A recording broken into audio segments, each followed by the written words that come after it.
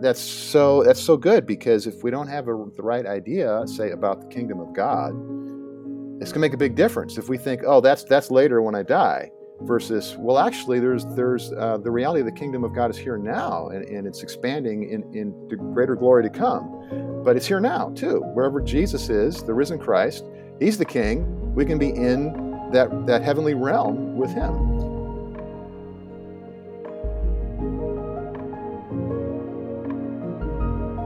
That was Bill Gaultiere, and this is the Things Above podcast.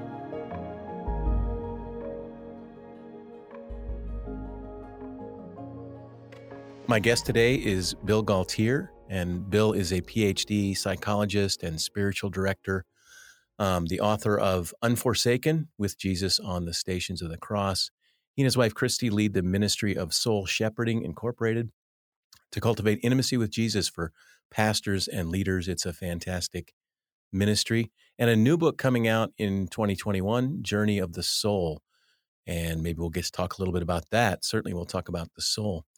And Bill and I have a lot in common. We both were fortunate to have learned under and studied the late, great Dallas Willard.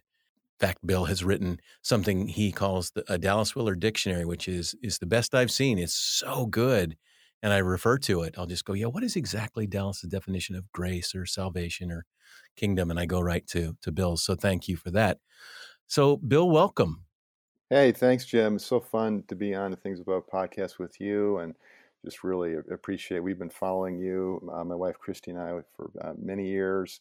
Still remember when we were with our small group. Gosh, must have been 20 years ago or more, and getting out your book with Richard Foster, Devotional Classics, and going through that, and just like, oh, these books are awesome. I got to read all of them. Well, thank you. And yeah, and you have blessed me in so many ways, your podcast, Soul Conversations, and the dictionary, of course, but you're a great blog writer as well. I love your blogs. And I thought I'd segue. I'm doing a little segue right there, because in one of your blogs, you talked about fear not, and I think it's one of my favorite ones you wrote. But Bill, this is a challenging time. I mean, history shows humans have endured lots of hardship, plagues and wars and depressions.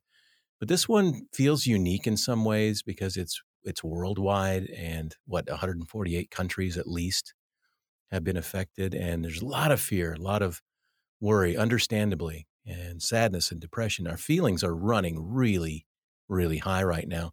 So let's talk about that, because what you said in your blog, I love this, is that I think, if I'm right, that phrase "fear not" appears like 366 times in the Bible, and you make the point that that's one for each day of the year, including leap year, which we just had. So, gosh, talk about that, because fear not is what I want to do, and I believe it's biblical and all that sort of thing. But I also know that it's hard, and sometimes when I do feel afraid, I can feel some shame. But I'm going to let you, because you're an expert in all this, just talk about that for our listeners. Yeah. So the fear not message is so repeated in the scriptures. The exact quote isn't 356 times, but the teachings like that are more than that many times. So many passages that talk about fear and anxiety in the scriptures, and it is as a common phrase to do not fear, do not be anxious, and this sort of thing. And so my concern with this is that the way we hear that and speak it to other people in our sermons and podcasts and conversations is often really not biblical, and not what Jesus, the apostles, the prophets, and others and God, what they had in mind in saying that, because we take that to sort of like deny our emotions of fear or anxiety, and sort of we sort of interpret it like a football coach. Be tough, be strong, go get them. And that like you alluded to, Jim, that is shaming for people, especially people that are more sensitive or more feelers. But all of us, it just encourages us to push that stuff down and act strong or stay in our heads. And that's not at all the counsel of Scripture. Yeah. I think that's right. And I know that I've been wrestling with that on a personal level because I know that I live in the strong and unshakable kingdom of God. There's a good Willard, idea. And I know that Jesus is this, person who says, fear not. Um, but it's hard, right? Because I also want to be authentic in my feelings and be understanding of other people's feelings and be empathetic. And it's definitely a time for being able to speak that. I quoted Shakespeare and King Lear, the weight of this sad time we must obey. Speak what we feel, not what we ought to say. It's one of my favorite lines in all of Shakespeare, but that idea of, the weight of this sad time, we have to obey it. Let's speak what we feel, not just what we ought to say. Yeah. How do you do that? Like, how do we encourage people to speak what they feel and not just what they ought to say at a time like this? Well, I think the two things that I would say, and I like to put these two together, is one is to pray the Psalms, especially the laments, which are so important in terms of articulating the range of human emotion and helping us to feel that emotion and to accept it without shame, without denying it and repressing it, and then to pray that emotion in ways that are integrating with faith and trust in the Lord. So praying the Psalms, and then what I like to put right next to that that is not talked about near enough. Well, neither of these two things are, but it's empathy and just being in relationship with a friend, someone in the body of Christ, practicing the love one another's of the New Testament, and just have a soul talk. Mm, That's really fundamental in our ministry of soul shepherding. That's what we call our podcast, Soul Talks, because we're really trying to help people understand that a fundamental aspect of the spiritual life, discipleship to Jesus, intimacy with God, etc., it's body of Christ action where we're in relationship and we listen to each other. And so, yeah, mm. empathy is just really big in our understanding of the spiritual life. Oh, I love your answer on both answers, right? Because what I think there's like a third of the Psalms are Psalms of lament, which is Yeah, that's pretty high. And I heard someone once say that they did a study on contemporary praise music to look at what percentage of that was lament, and it was like zero. oh, Because yeah, we want our praise songs to be happy and upbeat yeah, and positive, and yet the Psalms, a third of them are just, "Why, Lord? Where were you, Lord? yeah. My heart is aching right now." And I love that counsel, Bill, to take the Psalms and to pray them. Like if for someone listening that thinks I might want to do that during this time, can you be a little bit more specific how you do that personally? How do you take a psalm, especially in a time like this, and turn that into a prayer? Well, the most helpful thing to me, and this comes out of my learnings from Dallas. I I remember being challenged by him to memorize scripture. He Oh has yeah. his electric passages of scripture, right? All of the Bible's inspired, but some of it's electric.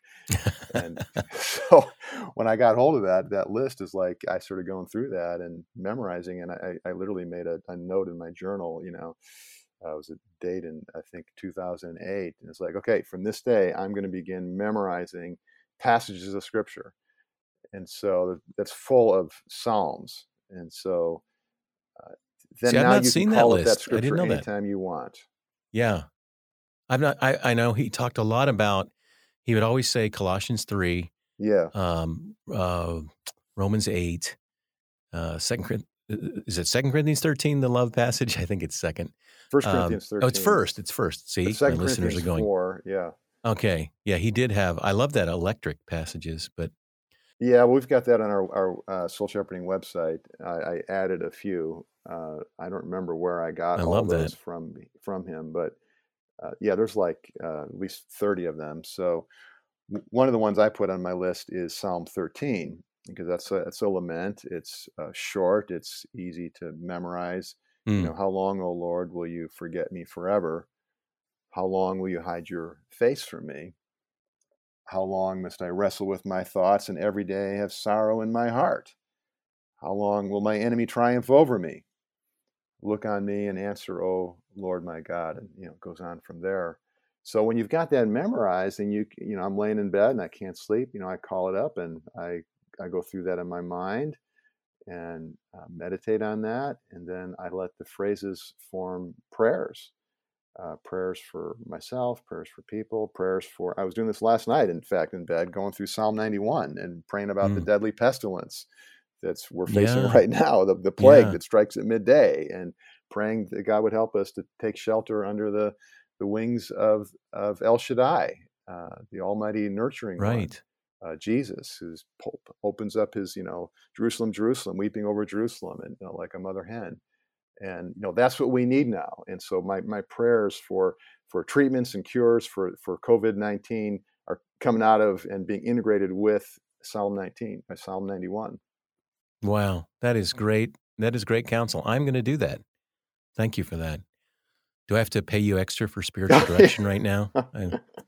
I can Venmo it to you or whatever that is.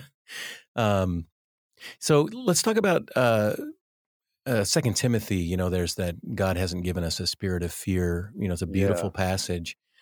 But that doesn't mean just toughen up, right? I mean, because again, it's that idea of, well, if I'm afraid, I feel shame. Talk about the context of that 2 Timothy passage and what you've gleaned from that. Yeah, well, so I often will just go back and do Bible study for many different reasons. I always want to get my thinking inspired by and anchored in God's Word. But this is a famous passage that we all love, and we're calling on right now in these coronavirus times. Of course, for God has not given us a spirit of timidity, or of fear, but a spirit of power, of love, and of self-discipline, or of a sound mind, as another translation puts it. And so, I mean, these are great words, very encouraging, very helpful, activating. However, what sort of brought me back to kind of restudy that passage was just recently sort of listening to the way I was hearing some people use that. And it was in that mentality of sort of like, don't have any scared feelings, don't be insecure, don't have any anxious feelings. Just buck up, just be tough here. Go get them, guys. Come on. And it's like that is not helpful to people, and that is not the heart of the Bible, and it's not the heart of Paul. It's not the heart of Paul for Timothy. So when you go into 2 Timothy 1 and you sort of look at that, I made these asterisks in my Bible, and it's like, and then the note I put in there was empathy precedes fear not. Mm. And I haven't gone through and studied all the fear nots in the Bible, but I bet if we did that, we would find these sorts of connections in many instances that are right there. But so in 2 Timothy 1, Paul's offering Timothy, and through Timothy, all of us, the promise of life. He's offering grace, mercy, and peace.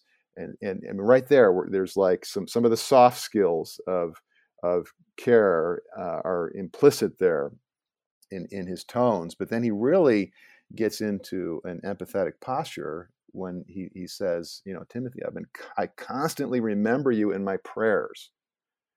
And you just begin to think, well, what would Paul be praying for Timothy? I mean, you can't imagine he's praying, God, help Timothy to be tough, help him to buck up, help him not to have any fears, any weakness, help him to just always be bold and running full steam ahead. And you would know that he would be attending to things that Timothy feels. And so then, sure enough, the next thing he says, he says, I'm recalling your tears, and I long to see you. And he's talking about when they were parting, and the grief of that, and just the tenderness there.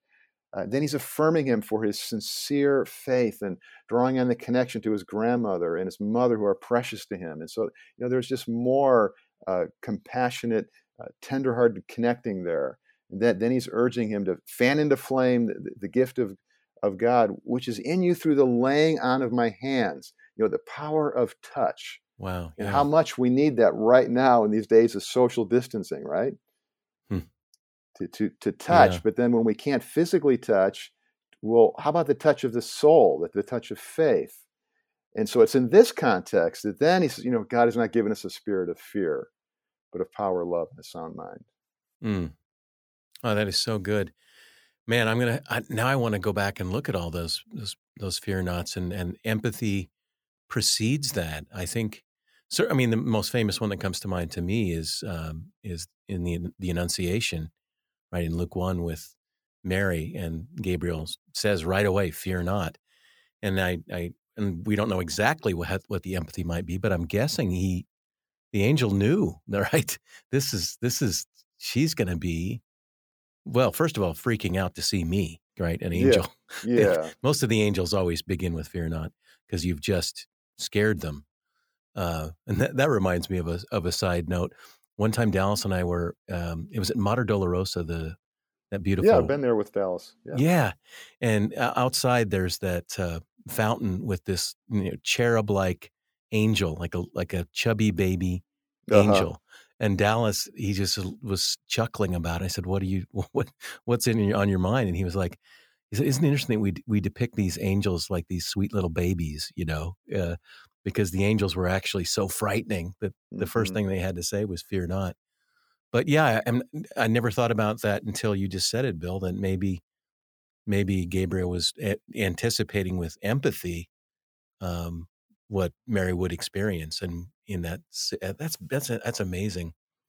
Well, I Um, believe that Gabriel was, and that certainly the Lord was. And so one example that one of our blogs is Elizabeth's empathy cured Mary's shame.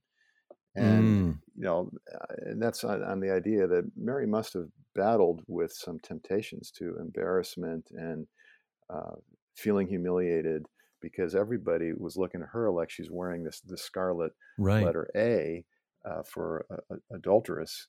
And so she knew that she was righteous in this, but feelings don't just operate on facts. You get other things that right, we experience, and so the Lord sets up Mary with her older cousin Elizabeth, and they have this connection, and it's tactile, and they're sharing their hearts and their experiences, and they're both pregnant, and the older cousin is pregnant first, and it's both by a miracle, and they're sharing their stories, and they're resonating around that, and they're praying together, and so there's so much implicit empathy going on there in that account, and that again, that's the Lord's tenderness for Mary to help her in this time.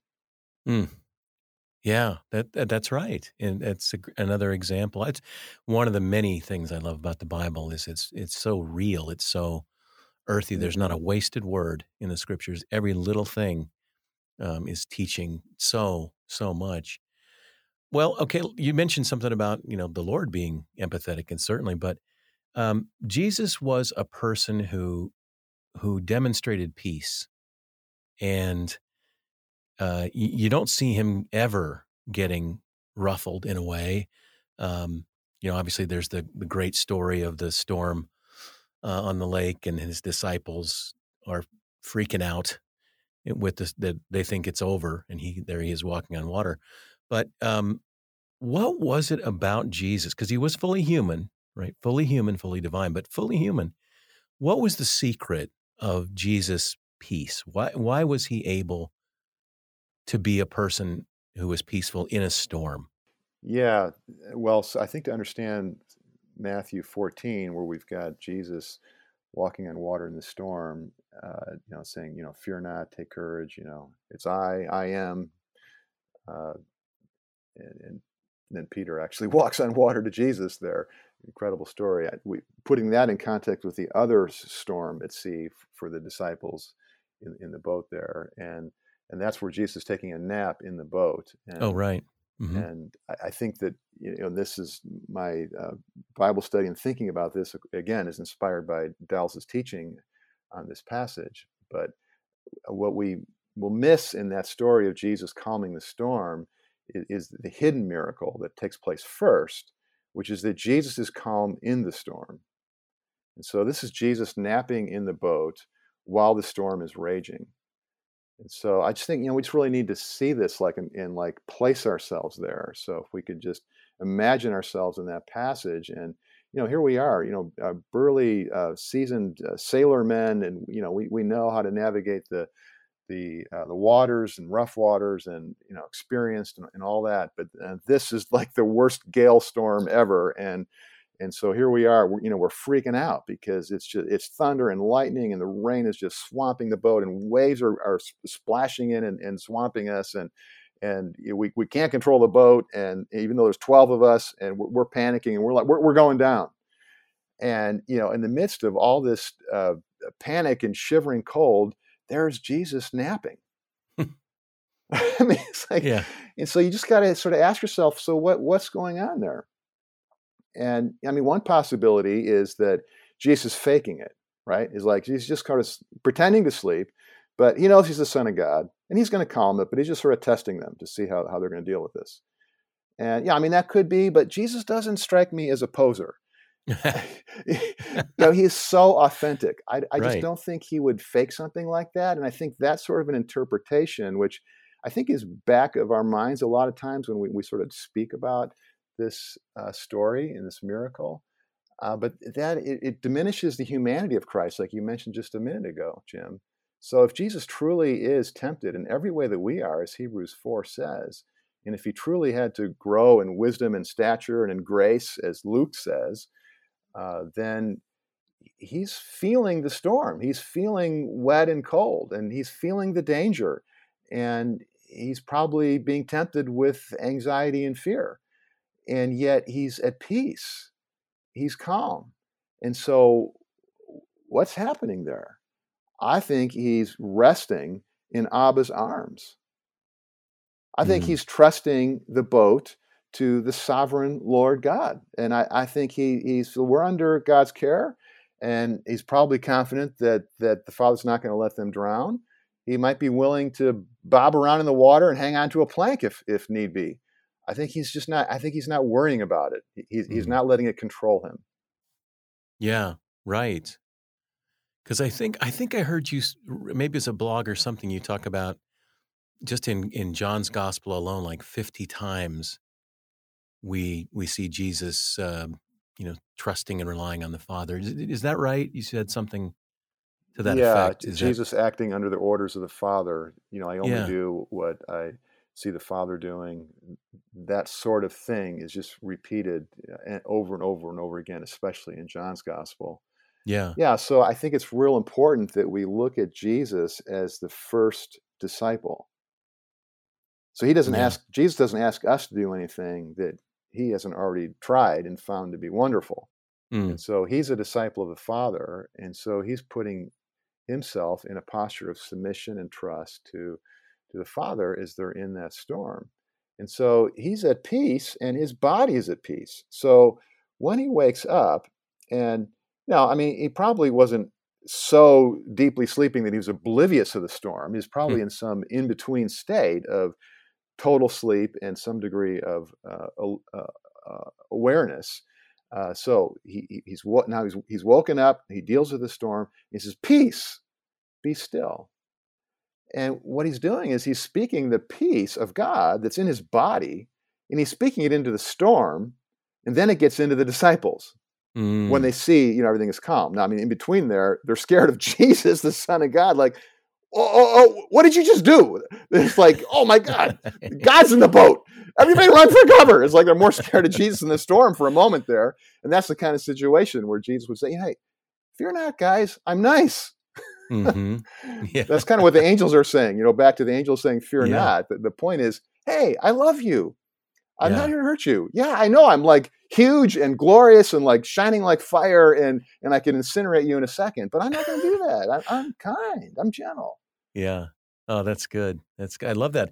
The peace was in him first, then in the storm, then in the disciples. That's awesome. Well, Bill, this is called the Things Above podcast, which is Colossians 3:2. Set your minds on things above.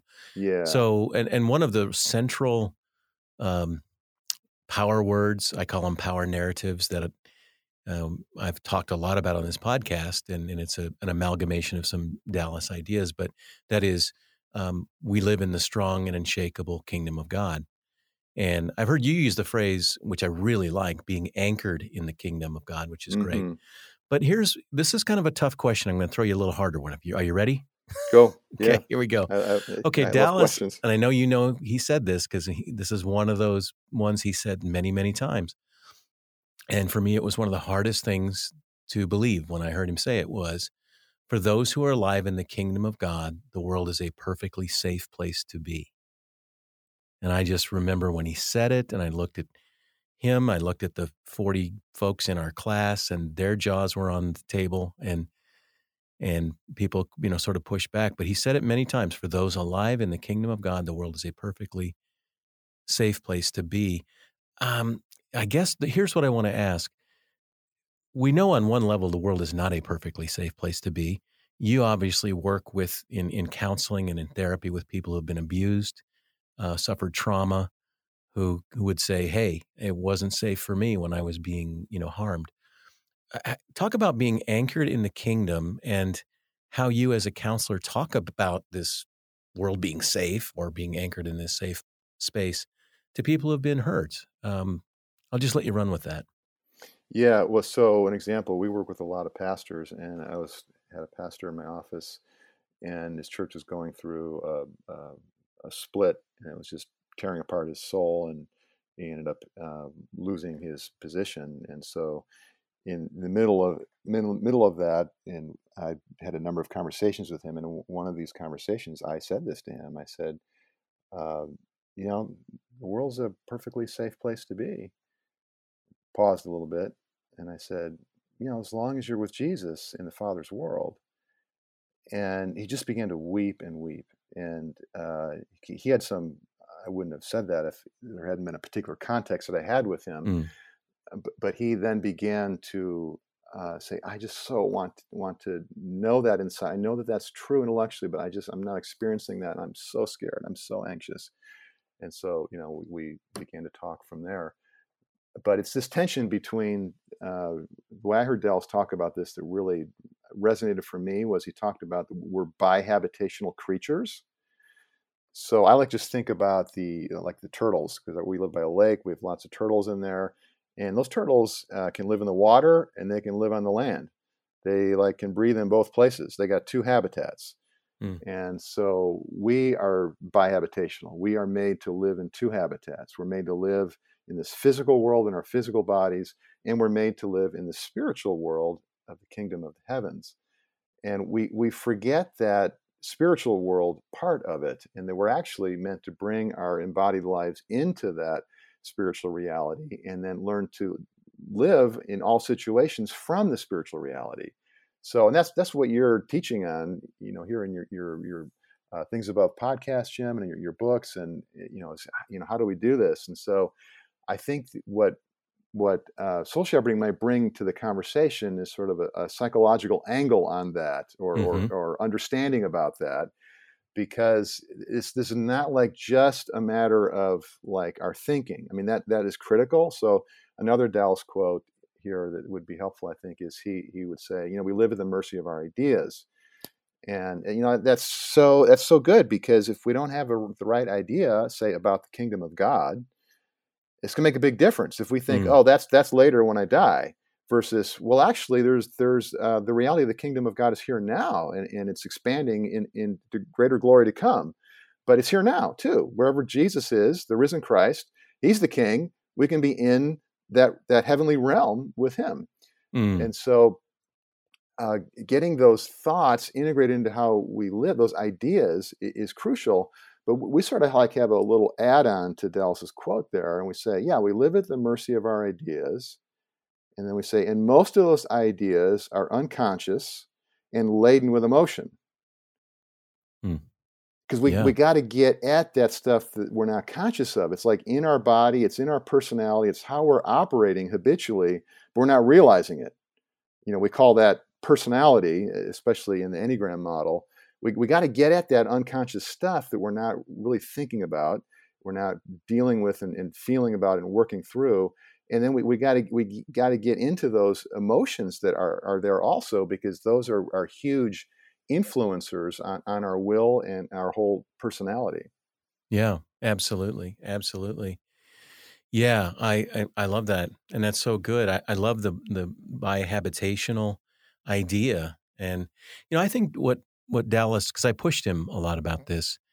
I mean, he wasn't sort of being glib or, not acknowledging the pain and suffering and harm that people face in this world. But saying what you said, which is that if you are alive in the kingdom of God, that is unshakable. That kingdom is unshakable, and ultimately God gets the last word. So even if we have, and people do, and I know you experiencing in your counseling quite a lot. Someone's come to you with a trauma, an abuse, and they may be saying, "Where was God? Like, where was God in that moment?" And I have some thoughts on that, but I'd love to hear yours. Like, where was God in that? Because that's where it's hard for me to go, hey, the world's a perfectly safe place to be. And someone says, yeah, but when I was being abused by a parent, when I was, whatever, um, how do you help people with that or frame that in light of all you're saying, which I think is fantastic, but in an actual context, how do you frame that? Maybe that's the wrong Yeah. question, but Thanks for pushing this deeper, Jim. It's so wise and helpful because we got to get at this level. So with that pastor going through the church split, I didn't say the kingdom of God is unshakable as like a first response to his suffering. There were hours of empathy mm, that preceded that. All the more with the woman who's been abused. And I've talked with many people like that, men and women, and it's very much shaped our understanding of discipleship. And so context is everything. And so particularly in a situation where you're helping someone who's hurting, or a friend is sharing with you over coffee and they're being vulnerable, we want to listen, and then we want to listen with our words, our mouths, by speaking words of empathy, putting words to what we're hearing somebody say, what their emotions seem to be, what their questions are, being curious with a caring heart. And so, that's where we begin. And then as we listen prayerfully, there are opportunities, particularly for skilled listeners. One of the things that we do in Soul Shepherding is part of our Institute training program is we have a certificate track in spiritual direction where somebody can earn a certificate in spiritual direction. And so it's a huge skill to learn and to develop and to practice and to get supervision on around how we listen to people, how we do that prayerfully, how we use words of empathy, the ministry of spiritual hospitality, how we journey with people, and then within that context of relationship, that we gently guide them along in their discipleship to Jesus, in their utilization of spiritual disciplines. That is so good. Well, I know from my own experience, I mean, my spiritual director is a soul saver for me. And gosh, Bill, this discussion is so great. I just know many listening are going to say, have that guy back. So will you come back if I twist your arm, or I don't know what it's going to take? Hey, I'd love to do that. This is so fun to talk with you and your so people. fun. It's so fun. I feel like you're my brother, my spiritual brother, because we have this lineage in our own growth and our own discipleship. So it's so great, Bill. You are a blessing on so many levels. Thank you to you and to Christy, the ministry that you guys have. And we definitely want to have our folks know all about what you're doing, because it's first rate, the work you guys are doing. So do go to give the web address where you want people to go. Yeah, soulshepherding.org, and particularly in these times of coronavirus, we have a page there, Soul Care and Coronavirus, and that's filled with specific links to podcasts from our Soul Talks podcast, blogs, and a number of resources like the Fear Nots in the Bible, like the meditation on Rembrandt's painting of the disciples in the storm with Jesus in the boat, and many different resources to bring the peace of Christ in these troubled times, and to help you not only in your devotional life, but in your ministry to others. It's so good. Yeah, you've been doing just great work for a long time. And I thank you for being with me on the Things Above podcast, having this conversation. So blessings, man, and let's do this again. Blessings to you, Jim. All right, thanks. I hope you enjoyed this Things Above conversation with Bill Gaultiere. I know I did. And if you want to check out some of the resources that we talked about on this episode, you can go to apprenticeinstitute.org. And I hope you join me next time for episode 71. Until then, you can find me on Twitter and Facebook at James Bryan Smith. And you can learn more about this podcast also at apprenticeinstitute.org. If you enjoyed this episode, please share it with a friend. And you can also subscribe, which means you're going to get them automatically each week. My hope, as always, is that one day if you're asked, what's on your mind? Your answer will be things above.